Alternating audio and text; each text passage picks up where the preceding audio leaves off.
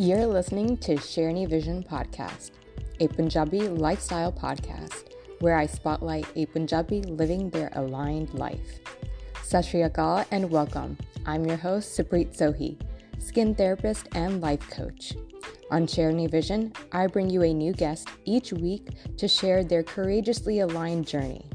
My goal is to share their journeys and stories to awaken your inner lioness or lion to follow its soul's purpose. Let's join the conversation.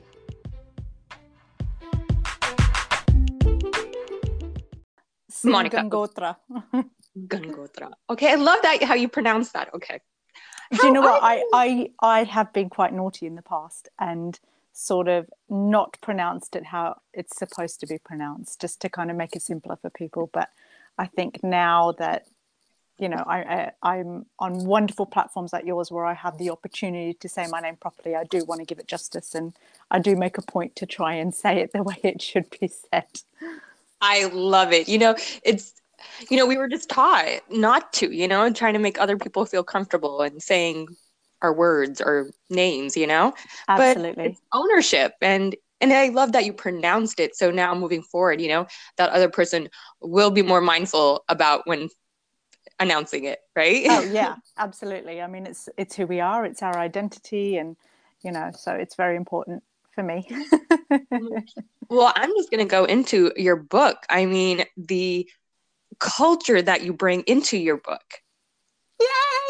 I want to go, do I start from the beginning now? Do I start from, where do I start? Oh, thank you so much. I think that's one of the loveliest compliments I've had about my book, actually. There have been so many times that I've bought sort of books and things that represent South Asian culture, but for me it didn't quite hit where I wanted it to be. A lot of it was like sort of folk tale-y, a lot of it was set back home, but I wanted to be able to write a book and have a book illustrated that showed how we live, that we wear a fusion of clothes, that we eat pizza on a Friday night, and all these kinds of things, like the buildings that we live in and the way that we speak to one another. It's a combination of, like, for me in my house anyway, it was a combination of Punjabi and English mixed together. So I really wanted to have books that showed a bit more of a realistic perspective of our lives and how we're living it. So I really appreciate that. Thank you. Oh, yes. I mean, honestly, we've already read it a couple of times, and my daughter loves it. But every time I reading it, there's something else that I've noticed, whether it's clothing or the wordage, and it just sometimes it brings me to tears because we never had those books growing up, and now our kids get to experience this whole new life where they have literature, that they can reflect on, that represents their culture, their life.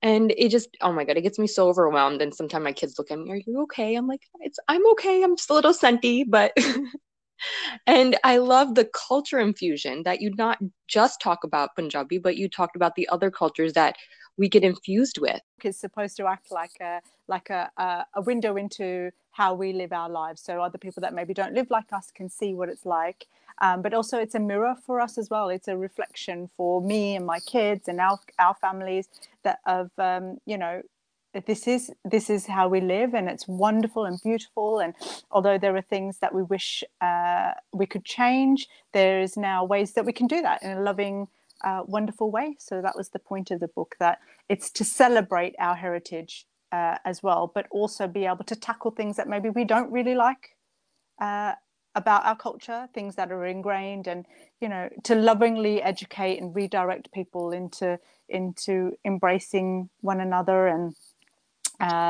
just a more kind and nicer world. Yeah. Well, I want to say, did you experience that growing up? So I grew up in Australia, and I grew up in a beautiful small town on the coast, on the east coast of Australia, and it was a very, very small town, but there was quite a large Punjabi Sikh community. So I grew up with a lot of South Asian people around me, but obviously the bigger community were white Australians for the majority, and so it was. So there was quite a lot of cultural influence, and it was very ingrained. So I felt like it was. I don't really like to use the word backwards. It was a little. It was very traditional, and I felt like growing up in that community, the elders of the community were trying to hold on to that, so we wouldn't change so much, so that there was a little bit more control. We don't want them to be too white, or we don't want them to be too much like the Gore, but we want them to assimilate. We want them to be successful. We want them to build a life for themselves here. But it came up to a certain point, and there were things culturally that we didn't agree with, things that I grew up with that maybe I didn't like. My parents, on the whole, were quite liberal in that way. They were really good about some stuff, but then some stuff culturally, obviously it's so ingrained, isn't it? It's hard to kind of pull away. So it was a little bit of a struggle of finding ourselves and stuff. But now, obviously, I kind of paving my own path and doing it my way. And I'm very, very lucky and blessed that I have the support and being or the opportunities to be able to talk to my parents to say, I don't agree with that anymore. I think it should be like this. And having people listen, I think, is really important. Growing up, that can be quite tough to go against the grain, to say, I don't agree with that, Well, I was always very wary. I didn't want to be the black sheep. I didn't want to be classed as a naughty one. So I didn't want to argue with anyone. But now, I've got kids, and I want things to be different. But some things I want the same. There are things about being Punjabi that I absolutely love, and those are the things that I want to highlight, and, things that I want to carry through. Those are my heritage, and I raise my kids that way, and so yeah. Oh my God, so growing up in Australia, how did you get into beauty, or was that okay? So education wise, I have a PhD in psychology. And when I fell pregnant with my daughter, I've always loved fashion and clothes and stuff. I'm not great at makeup, but I do enjoy it. I like the transformation process. I like all of that stuff. And I grew up in a house with very stylish parents. My parents were extremely, always very well presented. My mum had this great style about her. And so did my dad, actually. He was always very trendy, and he liked those nice things. So I was always influenced in that way from my parents. And then when I fell pregnant with my daughter, I'd finished my PhD. I submitted it, and then it was just a few weeks later that I found out that I was pregnant. And I just wanted a little bit of a break because I'd been studying for so long. I'd moved countries. There was a whole lot going on, and I had this wonderful opportunity to work as a stylist. And it all happened sort of serendipitously, and I am now very lucky to be able to say I'm launching a full clothing label with my business partner and sister friend this year. So it's kind of all just coming to where I want it to be. Actually, it's very exciting. I'm very happy. Oh my God, that's so exciting! Congratulations! Yeah. Thank you so much. Thank you. Oh my God, yeah, I'm literally, when I look at your post, I'm totally in awe. I'm like, oh my God, this girl is rocking this whole outfit. Like, I don't know how she did it. I couldn't do that. Do you know what? A confession. I'm wearing loads of jewelry today, so I had to offload it in case it rattled during our podcast. So it's sitting right next to me. That's so cute, though. But I love that. So, I love that you dress up the kids and everything. What was their experience with all this? With the books, the fashion? Yeah, both. Well, the first book was written for my daughter. I think it's really important for me to create an environment where she can come and talk to me about things. I was finding that a lot of children's books in the past that were dealing with heavy topics, the kids were alone. They were reflecting on these things alone. They were, sort of hiding away. It was quite upsetting, to see that they were carrying on this journey alone, and then eventually a grown-up would come in. And I wanted to write a book where these explorations, children didn't feel so lonely, you know, that there was always someone on hand that would have their back, and not just sugarcoat things. I think we're so used to hearing like, oh, why do we do this? Hundaya. Esta cardea así, extraña. Like, that's how it's supposed to be.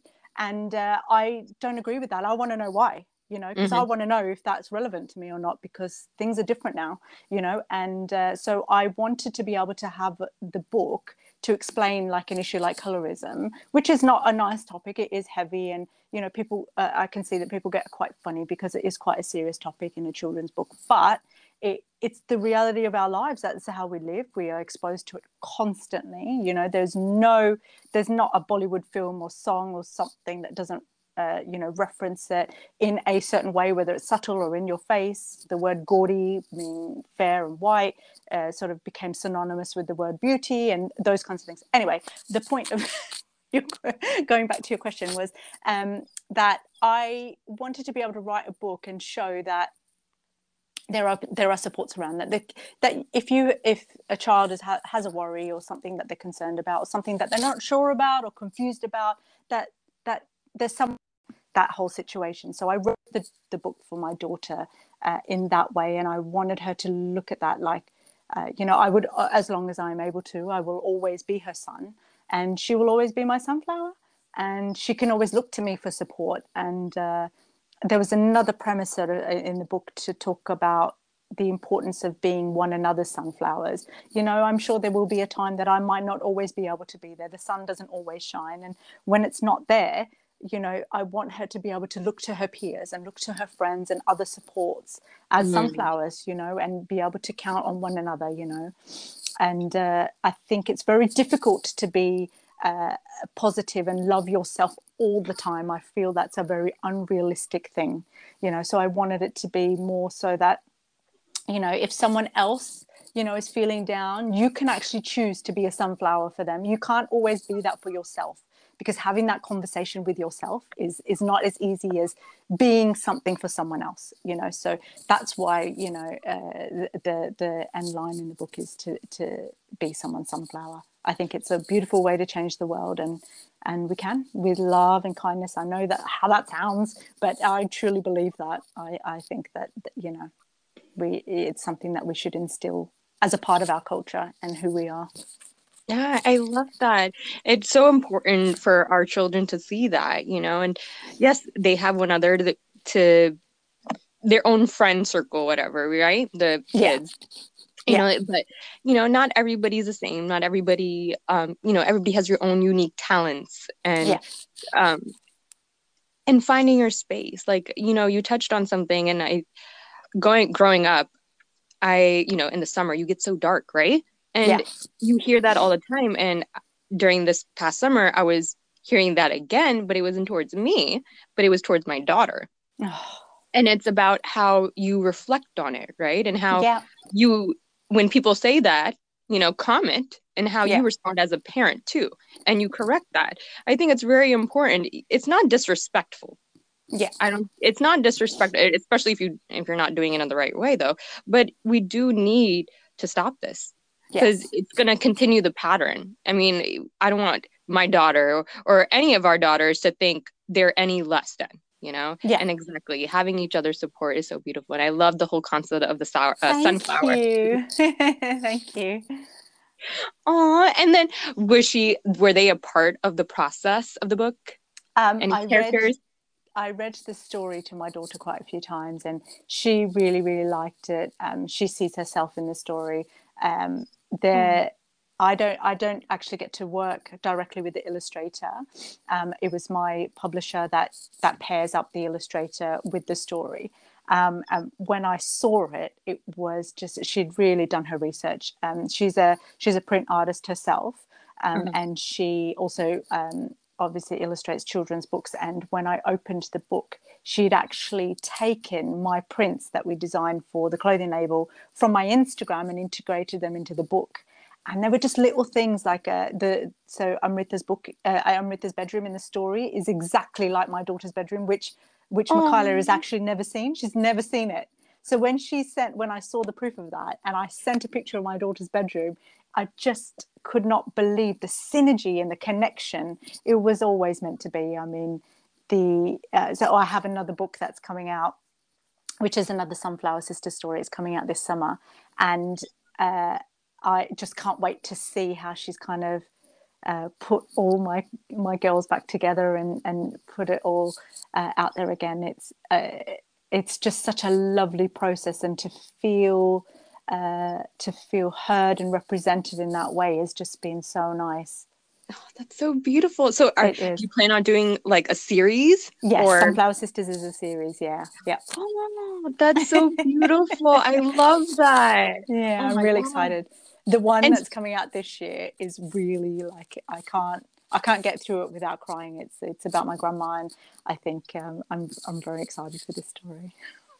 Oh my God. I can't wait. It's so funny. My kids know I get emotional, and books do make me emotional. And I love those kind of books. I'm like that too. I always have a box of tissues on hand. I'm a real crier. I'm super emotional.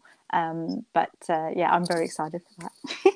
Oh, that's so exciting. And so where will this book, releasing purchase on Amazon, be able internationally? Yeah. I mean, all your big sort of book retailers, directly from the publisher at Outlet Press, Waterstones, Amazon, wherever books are available.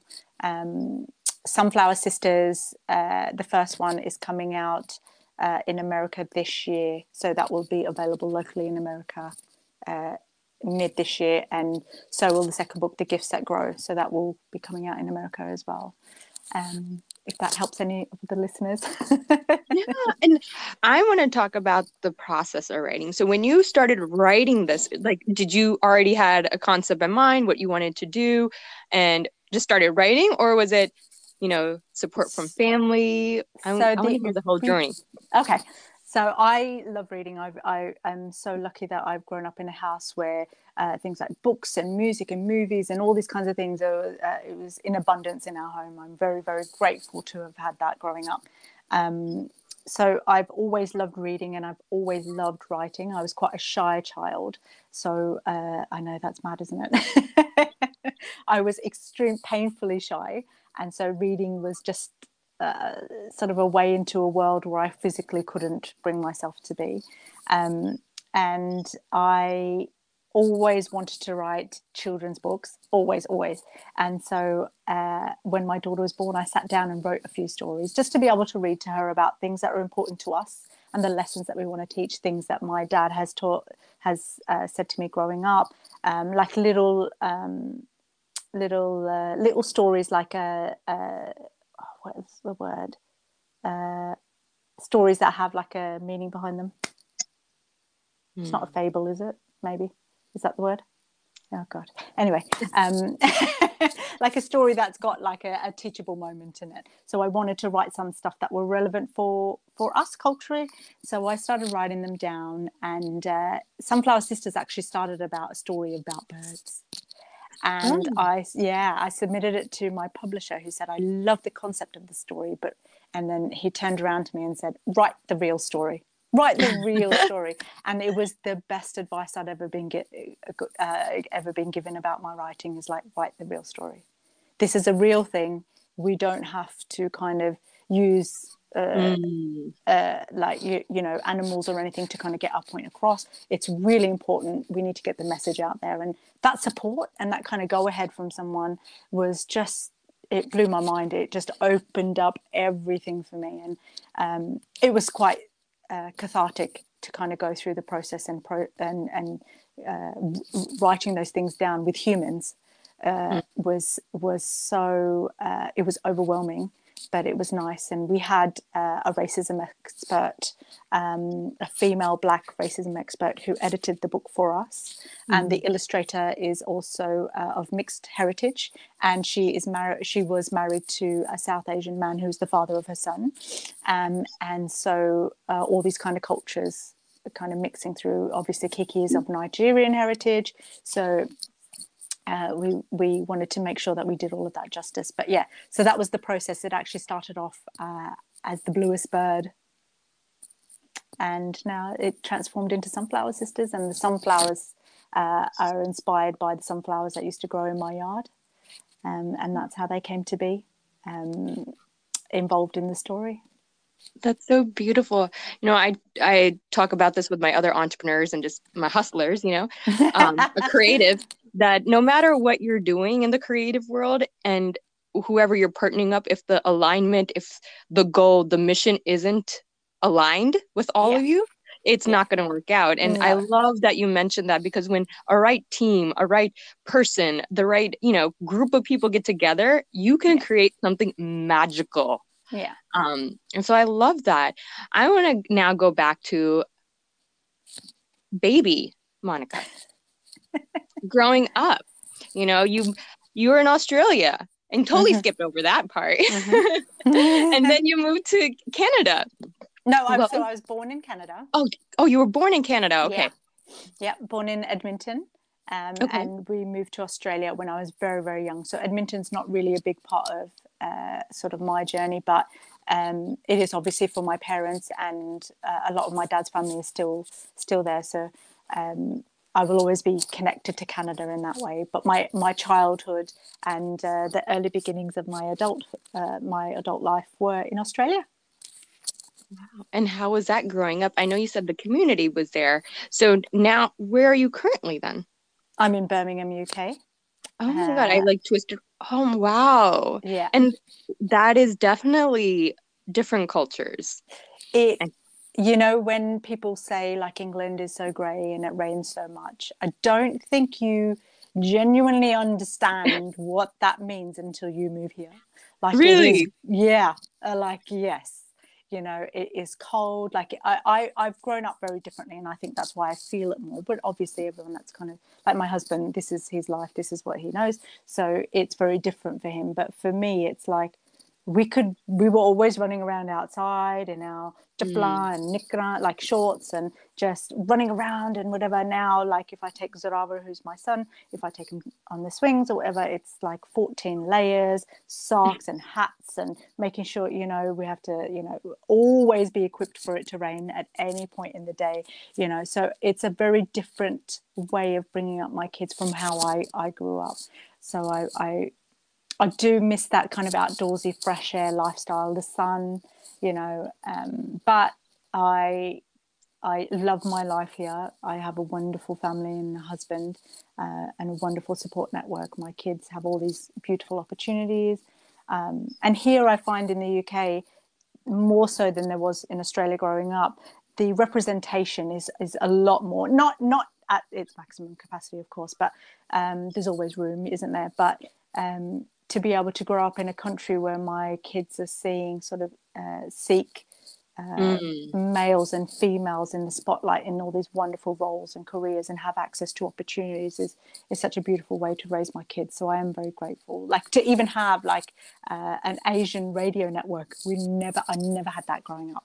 So to have like Brit Asian network and things like that, where you can hear like Bhangra on the radio or hear Kirtan and things like that, I think I'm very, very grateful for. To turn on Sky TV and have like Star Plus, or Netflix, and have like Bollywood films and stuff. I think that's very cool. Never dreamed that would happen, but yeah, very cool. It is very different. I mean, even growing up here, like my parents, we watch a lot of old Punjabi movies. Yeah. But now the movies, obviously the topics are different, but we have access to them. Even like my recent podcast about Rakhaunsla by Diljit Dosanjh. Yeah. Even the topics he discussed in that movie, some people may not see it as much, but there's a lot of major points he brought up there that hasn't been discussed. And oh yeah. Oh What's my God. What's your favorite old Punjabi film? Long the Lashkara. No! That's my mummy! Are you serious? Yeah! I was just going to say, have you seen Long the Lashkara? I have that movie on lockdown, like lyric-wise, song. Krito is my Saki Mamiji.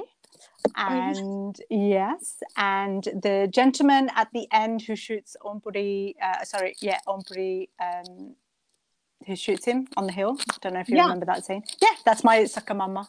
Oh my God, this is so funny. That's so crazy. But yeah, Pritha is my mamaji, still as stunning and beautiful as ever. And unfortunately, my mamaji passed away. But yeah, that's my mummy. A lot of that shooting was done at my mum's, at my mum's home, and like with Gurdasman and stuff like that. And they all knew each other, and yeah, Wow. yeah, Connections. And what a beautiful connection. movie, right? Oh, Yeah. wow. So does that, like, do your kids speak Punjabi too? A little bit. It's so funny. Like, so I live with Justip's mom and dad, so we all live together. Mhm. And I'm like, Mom, like, can you guys speak Punjabi to the kids, because like they speak English? I'm like, Mom, like, because we learned from our grandparents. Like, if Yeah. when our parents were at work, like if we couldn't speak Punjabi, we wouldn't get fed. Like our grandma wouldn't know we were hungry. Like, so it was a necessity. Like we learned to speak Punjabi to communicate to them. Otherwise, it would have just been awful. But here, like mum, honey, everybody speaks Punjab, everyone speaks English, So I do encourage them. They do their bit, It's like, so Gurbani will say, it's my daughter's name's Gurbani. She'll say Sasrikal and things like that. But I try. I'm not trying very hard, but I try. I must And admit. we try, and we're Yeah, moms. We do our yeah, best, right? I try. I do want her to kind of pick up Punjabi a little bit more. I can speak it. I can't read and write it, but I can speak and understand it quite fluently. So even if she's just got that kind of as a foundation, otherwise, it's all going to get lost, isn't it? Yeah, and it's funny you say that because my mom does the same thing. I was like, "ਤੁਹਾਨੂੰ ਜ਼ਿਆਦਾ ਅੰਗਰੇਜ਼ੀ ਆਉਂਦੀ ਆ?" I was like, Isn't "ਸਾਡੇ ਵੇਲੇ ਤਾਂ like it? 76 ਪੈਂਦੇ ਸੀਗੇ." And I was like, "You can't talk Punjabi with them now." Yeah, exactly. And she So gets mad, but I'm like, if you're not going to teach them. And it's funny because my son, we do Japji Sahib in the morning, and he has that memorized, oh, I love but it. he doesn't know, but hopefully you will click when Yeah. he needs it. Yeah, like Gurbani um, can do the Mool Mantar and stuff like that, but Beautiful. she can't converse. I mean, she could kind of get the gist of what we're saying, but she can't converse yet. So we will hopefully get there one day. Yeah, and But it's maybe all, with Zarava, I'll be a little bit more on it with him. but exactly what you're saying, the music, the culture, the books, Yeah. Even when we put like reading, even your book, I'm talking to them in Punjabi and like explaining it. And I go back and forth. It was something that I did when my son was born. And it's become sort of my habit now. Everything I say it in English and then I'll repeat it in Punjabi. Oh, that's And such a good idea. it's just, I do this, like literally I do this with my clients because they're Punjabi too. And like I'm like constantly repeating and I'm like, I sound like a parrot, like repeating everything. No, but that's But such a good way, it is, I mean, they pick up on words. But yeah, I want to know, so what is the mental health aspect during all this moving and creating, being a mom, Yeah. I mean, I think, I mean, I obviously have a psychology background, and I feel like, life is just such a crazy thing, and I honestly, I believe that everyone in their life at whatever point is an ongoing thing or whatever, therapy is just so beneficial. It doesn't mean that, there's something wrong with you. It's such a beautiful way to kind of talk through things and learn, hopefully encourage and learn better coping mechanisms and learning about yourself. And so I'm a big believer in therapy in that way. But mental health has been sort of come in waves and things in my life. There have been circumstantial situations, obviously, as we all do, things where we get depressed and we get really down. And so things like growing up, I was, like I said, I was a very shy child, but I was also quite anxious. And I would kind of build up connections in my mind, things like, I remember times like if I used a different type of toothpaste that I would fail an exam or things like that. I really, really hated change. I needed to have that sort of control, but I don't anymore. And a person who really helped me through that was my dad. He was really, really great about that. I think he could see when I was quite young that was a situation for me. And he gently sort of encouraged me to kind of break loose from that and sort of say, look, we used a different toothpaste and nothing happened today, like things like that. So kind of encouraging me not to kind of make those associations in that way that were becoming, it didn't ever escalate into it really affecting my life, which I'm very grateful for. So I think for me, obviously, mental health and exploring mental health and encouraging that has been really, really important. I grew up in a house that was like very emotional in every way, and I'm also that way. Everything. I'm a 10 on everything. So if I'm happy, I'm really happy. If I'm excited, I'm really excited. If I'm sad, I'm quite sad. So keeping that stuff in check and having good coping mechanisms, I think, is so important to rein it back in, and good communication, good support, all those kinds of things. When I was kind of coming into adulthood, when I was at university, my mum was diagnosed with breast cancer, and it was quite an advanced stage. And she, since that point, has had really chronic ongoing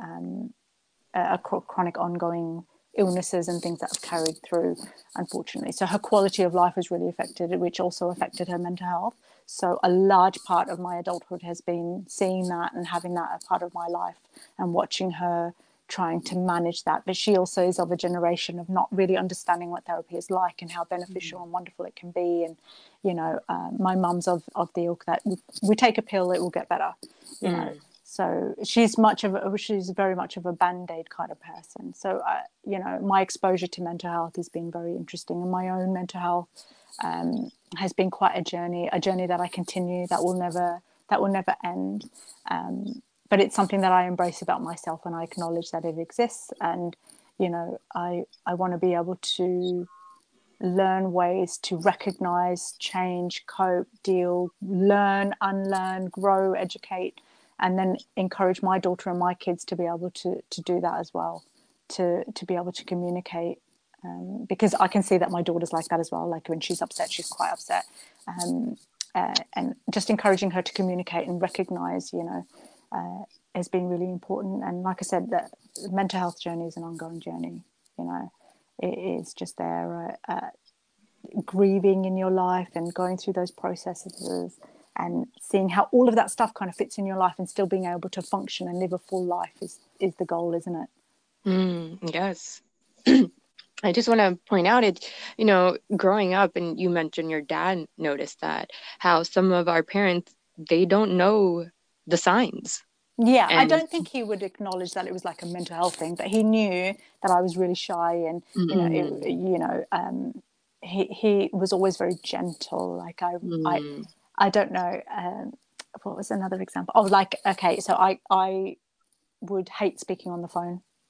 Wouldn't call anyone, couldn't take the phone call, couldn't do any of that stuff. And I remember my dad sort of being at work and saying, "Oh, Mon, I need you to check the phones. I'm really, really busy today. I really need your help." And he knew I'd do it because I love my dad, and there's nothing that I wouldn't do for him. And so that's how but and the back of my mind, I knew what he was doing as well, but I would then man the phones, and that's how I learned to pick up the phone and make a phone call and have those conversations, and instigate a conversation and create that. So I'm very, very grateful that I had support. Unfortunately, not everyone does, but I want to be able to actively encourage it and be involved in the generation that is around me, to be able to have those skills and pass that on. I think that's a wonderful thing to be able to do, but it takes a lot of checking yourself, yes. A lot of self-reflection, and a lot of hard work on yourself. I can't be encouraging Gurbani to do these things if I struggle with it myself, but also acknowledging that it's not perfect.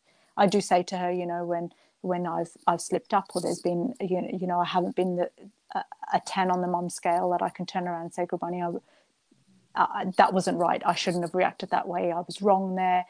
This is what I probably should have done, and I'm going to try to do that better next time. And so acknowledging that it's okay to step out. That it's okay that I didn't handle it well, but it's equally as important to learn the lesson from that. To walk away from that and go, okay, that was wrong. I acknowledge that, and this is what I'm going to do about it. Showing children that you can change it is super important, because it helps control. For me anyway, that's my opinion, and I would never. I live by the rule that an apology without change is just manipulation. So I would never apologize unless I was actively able to turn around and say, I'm gonna change that. I acknowledge that was wrong, and you won't ever see that again. It's not going to come from me. You know, I will change that behavior. You know, so I continuously try and work on myself in that way. It sounds tedious and tiresome, but it's not. It helps me look in the mirror and reflect and think, okay, you know, like I'm really proud of myself. I was able to do that, you know. So, like I said, it's a process, and it's not. I don't overthink it. It's not like I'm constantly thinking about it, but I do reflect a lot and acknowledge where I'm wrong. And you know, I think that's where people go wrong, isn't it? Is that people will make mistakes, and there's so many things, isn't there? There's ego, and there's shame and embarrassment, and so many things that it's really hard for people to turn around and say, I'm sorry, and then change it. Acknowledging that you've done wrong, I think is very difficult for people. And you know, I think that's where the whole gaslight culture and all that stuff has come about, because people don't say I'm wrong. They make you crazy. And so I was living a large part of my life like that as well. I was on the receiving end a lot, thinking, oh my God, am I mad? Like, am I going crazy? Is it me? Is it me doing this? Oh my God, am I reading too much into it? Am I overthinking it? And there was a situation very recently where I thought, do you know what? No, I'm not. I'm being gaslit. I've been gaslit for a number of years. People are making me feel crazy, saying that I'm, you know, it's bigger than what it actually is. But it wasn't, because it was making me feel a certain way. And I knew it was real. I knew it was happening. And so, you know, yeah, I just went off track. I'm sorry. No. Mental health, you know, it's so important. You know, Yeah. I talk about it with my kids, you know, and exactly what you're doing. You know, I have a breakdown or I do something that I wasn't too happy about. You know, I say sorry to them, you know, and it's funny because Himmat will be like, yeah, it's okay, Mom. And so I'm like, thank you. Oh, what a beautiful name. Thank you. And I love your kid's name too, by the way. Thank you. But it is, you know, when you set those examples, like something recently we started doing is, and it's only on Saturday because that's the only time we get, but we journal together now. Yeah. Oh, and I was like, so lovely. Journal whatever you want, feelings, color, draw. I was like, it's quiet time, and Mom needs to journal everything out too now. Yeah. And we'll work through it. And I feel like that 10-15 minute, whatever it is, it grounds them. Yeah. And sometimes we blame our kids or circumstances or whatever, right? That we can't meditate, we can't do this. But it's all about your mental health at the end of the day. Yeah. So it is. Yeah. Taking care of yourself. I think self-care is a funny thing. I mean, we're just not used to doing all of that stuff. But you know, I think all of that stuff is really important for our future generations, you know. So yeah, I think taking out time to do that, but ingraining it as part of your daily routines, I think is such a good way to do it, because then, you know, I know my kids will look at me and say, oh, my mum used to do that, or, you know, I remember those times and it was really relaxing, it was peaceful. And then at stressful times they can revert back to that and go, oh, I remember when, you know, there was a really difficult time and my mum would meditate, or she'd do Bart, or she would do something nice for herself. And it, you know, I could see that was a thing.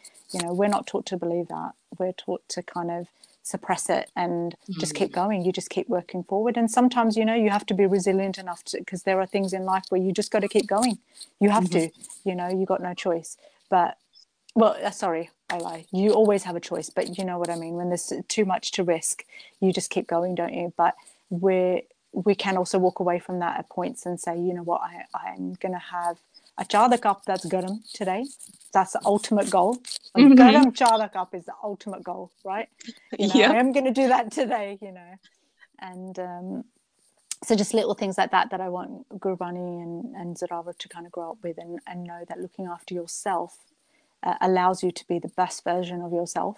And that's what the world should see, you know. That's who they should be. That's how they should feel about themselves. And that it's okay. It's just normal. Not that, you know, you're being selfish or self-care, none of that stuff. It's just a normal part of your life. Taking care of yourself is a normal part of your life. Yeah. Yeah, I love that you said that because it gets so confusing, like mental health, Yeah. self-care, Yeah. and everybody's views on self-care and mental health are different too. Yeah. Um, but it's a lifestyle. Mm. It's a lifestyle, how you take care of yourself. It should be a part of your daily life. I Oh, mean, like absolutely. brushing your teeth and taking a shower kind of thing. Yeah, absolutely. Well, since we're on the topic, I want to explore what's your self-care routine. I mean, you dress up to the like 20, it's not even 10. So like what is the routine here? Oh, that's so nice because Zaraba's like just over 1, and so you saying that is so lovely. Um, that's so nice. Thank you. I like self-care. Obviously, I don't get up. I don't get dressed up for no reason. Like if I'm at home and I'm cleaning the toilet, I don't get dressed up. At all. I do not. I'm in my trackies. I have this lovely fleece bathrobe that I love, that I wear all the time. That's who I am. Like I'm extreme in every way. Like I literally look like I haven't showered in 10 days. Or I look like, hopefully, like, a little bit more glam. But I have no in between. I have really poor casual style. I'm really terrible at it. I'm all or nothing. And so, I love that. you know, uh, in terms of how I present myself, self-care really comes into that. There are days or times that I don't want to wear makeup, and all of that kind of stuff. That for me is also a form of self-care. It's just kind of being in my skin and being with myself and being comfortable.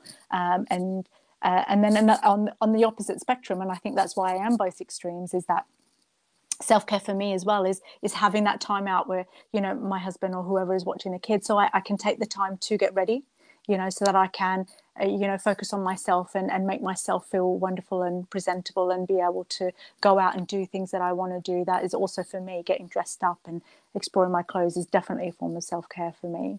But yeah, having that garam chai cup, reading my books, all of that stuff. I love to cook. Cooking is a massive part of my life. That is also, like cooking something not like apart from like every day's roti roti. That's a form of self-care for me, like doing something different.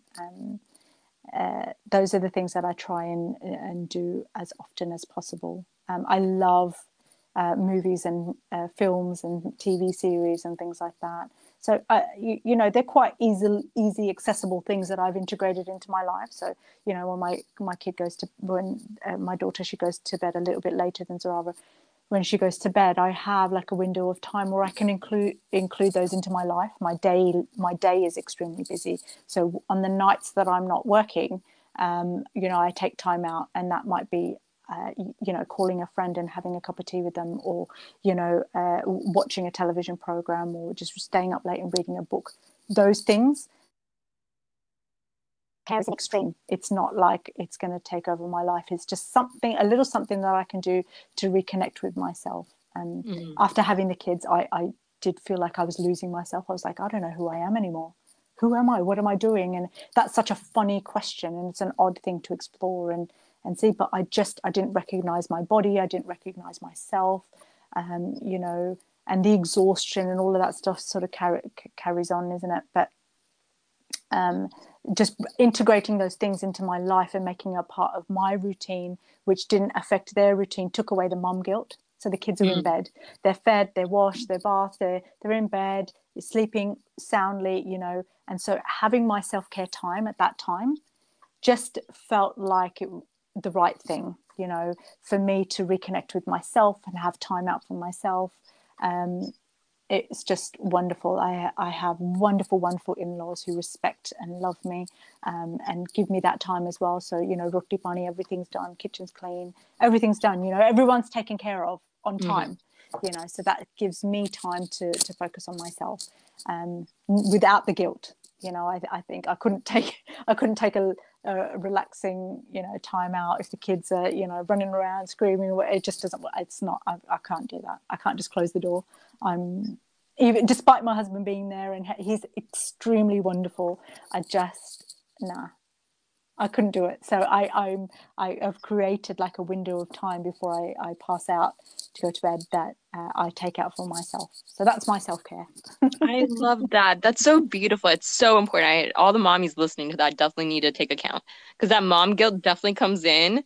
So making that time where you don't feel guilty Yeah. and connecting with yourself, what you just said, is so important. I love that. I mean, the mom guilt thing is real, and the only time, like even right now, it's because my son's having a nap.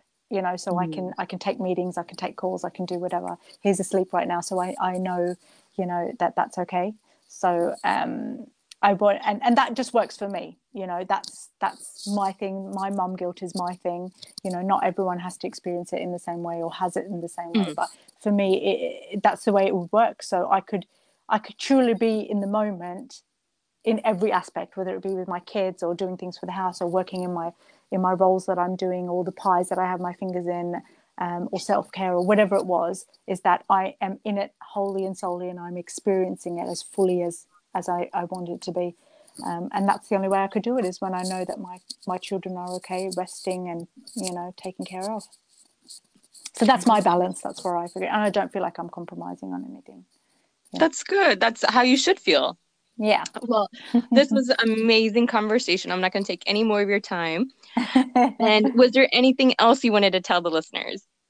No, just I hope that, it is a very tricky time in the world at the moment, and I hope that everyone is safe and well, and that they are surrounded by love and happiness, whether it be from themselves or from others. And to everyone that's read the book and supported me, my social media and everything, I adore all of you, and I am so grateful for the opportunity where my voice is being heard. It is just such a wonderful experience, and I appreciate you all. And I'm going to pull out a tissue and cry now. So thank you. Oh, well.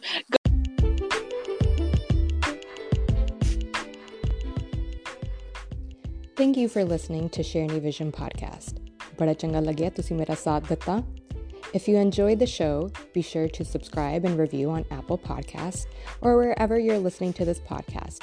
It helps other Lionists find the podcast. Stay connected with me on social media, on Instagram at Shareni Vision, and while you're there, sign up for the newsletter. When you sign up for the newsletter, you'll get notified of weekly episodes, affirmations, healthy lifestyle tips, vegan recipes, skincare product recommendations, and newly added, Shareni Life's monthly book club. I'll see you soon. Sat Shri Akal.